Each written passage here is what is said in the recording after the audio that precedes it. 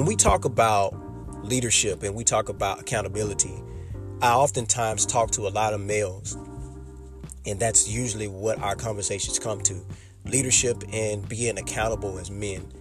Hi, my name is Anthony Jr. I'm your host today, and today I'm going to be talking about being a man of accountability. You know, I know and I'm persuaded that a lot of us men grow up in this world, in this broken system, that it kind of teaches us from a very young age that we should look at women a certain way, or we should conduct ourselves a certain way when we get around other men. And it's actually counterproductive. And even though it may have some productivity to it, or some production to that lifestyle, it actually hurts us in the process or in the end. So what I want to tell you today is being an accountable male is not having multiple women that you can sleep with and have sex with. I want to restate that. Being an accountable male is not having multiple women that you can have sex with and sleep with. I know that's what society teaches us, that's what makes us a man. That's what makes us this important man. No, you're important because God created you in his image. It's not really because you can have sex with multiple women. As a matter of fact, what happens when you have sex with multiple women? You begin to have unprotected sex. You begin to transmit diseases and all these different things. Women begin to catch feelings for you, and some of them get crazy because they thought they was the only one, and they found out the last few years, the last few weeks or months, you've been sleeping with multiple women. They're hurt. Then they begin to react or respond based off of what you did. And that means they respond hurt. So now they don't believe any man. They don't trust any man because all the men that they've dealt with were men that were not accountable men. So let's be accountable for our actions. Let's think about the things that we do. Listen, there's nothing wrong with you being a male desiring to have sex with a female. That's a natural thing. Your body's going to do that. But you don't want to have sex with a female and not be married to her. If you notice, a lot of women, even though you're not supposed to have sex before marriage, according to the word of God, when you do have sex before marriage with this woman, eventually she begins to ask questions like, so where is this going? Why is she asking that? Because there's a natural thought for this woman that I'm not just trying to have sex with you and be shacking up with you and sleeping with you every now and then, or coming to your penthouse suite, or regardless if you're a man and you're a millionaire. At some point, she begins to say, well, where is this going? I don't want to just be having sex with you or just having a child. I want something authentic. I want something that I can hold to. So it's more than sex. And let me say this, it's more than just being able to give her a vacation of her life, give her money to go and get her toes and hair done. It's more than that for women. Those things do matter to women, but it's more to it. So as men of accountability, we need to practice understanding how we should live our lives according to the word of God. You know, understanding that we can't live our life just any way. And if we're having issues in this area, which a lot of men are challenged in this area, we can go to God in prayer about that. And we can say, Lord, help me to be the righteous man that I should be. And if you have not accepted Jesus Christ as your Lord and Savior, as a man, you should really consider doing that. And we'll do that at the end of this specific segment. We will open up the door to salvation so that you can believe on Jesus Christ. Now, also, I want to say this, okay? This is very, very, very important.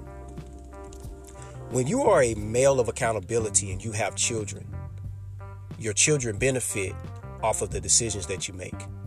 When you go to work and you are a good worker and you get a raise, your family benefits. Your wife and your children benefit from that. When you find a job and you have all of these health benefits and 401ks and health insurance, and you have dental insurance, and you're able to do all these different things, your family benefits from that. So this is why it is important for us to understand that being men of accountability, even though money has something to do with it, there's a lot that follows, right? Like I say, benefits and things in regards to that. And then also, when you come home every day, your children your daughters, your sons begin to see this is what men are supposed to do.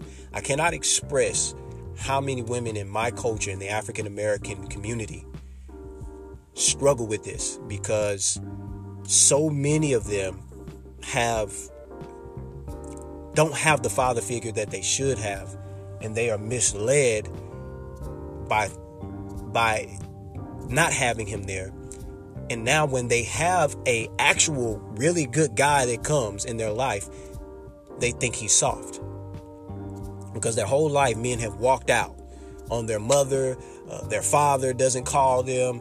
They send her a check or send him a check. So they have this misunderstanding of what manhood is and what it means to be an accountable male. Okay, so people benefit. Even in the workplace, you can teach other young men that may not have a father figure, and they can look you. All of us at some point of our lives with somebody have a level of influence. I want to make sure I get that out there right now. All of us have some level of influence. And when we use that level of influence for good moral standards according to the word of God, we can help impact this world for the kingdom of God and also for better. So when we talk about men of accountability, when I speak on it, I'm speaking about myself too. These are things that I have to daily work on, daily repent on, for things that I don't quite get right, for things that I did wrong, for things that I could have done better. I'm continually every day repenting and trying to get better in this Christian life. And as I forestated, if you are not a Christian, if you have not been able to accept Jesus Christ as your Lord and Savior, this is more than a religion. This is a relationship. Okay? Religion is just a small fraction of it. A lot of this has to do with relationship with God and with his son, Jesus Christ. So I'm going to open up that door of opportunity if you want to accept Jesus Christ as your Lord and Savior, because he's going to teach you how to be the man that you should be. He's going to put people in your life that is able to direct you and help you to be able to be the accountable male with good moral standards that you should be. So let's pray this prayer. If you want to accept Jesus Christ as your Lord and Savior, Lord, I recognize that I'm a sinner and I need to be saved. And I recognize that Jesus Christ is the only one that can save me. And I pray, Father God, and I accept Jesus Christ as my Lord and Savior for the forgiveness of my sins, that I may be able to be the man that you want me to be, and that I can have a relationship with you and your son. And I believe that Jesus is Lord. In Jesus' name I pray. Amen. If you prayed that prayer, you have now become a Christian. You have now been, what the Bible says, because you believe, you have been translated into the kingdom of his dear son. Now, there's some working, right, in the process of this, okay? There's some working that starts.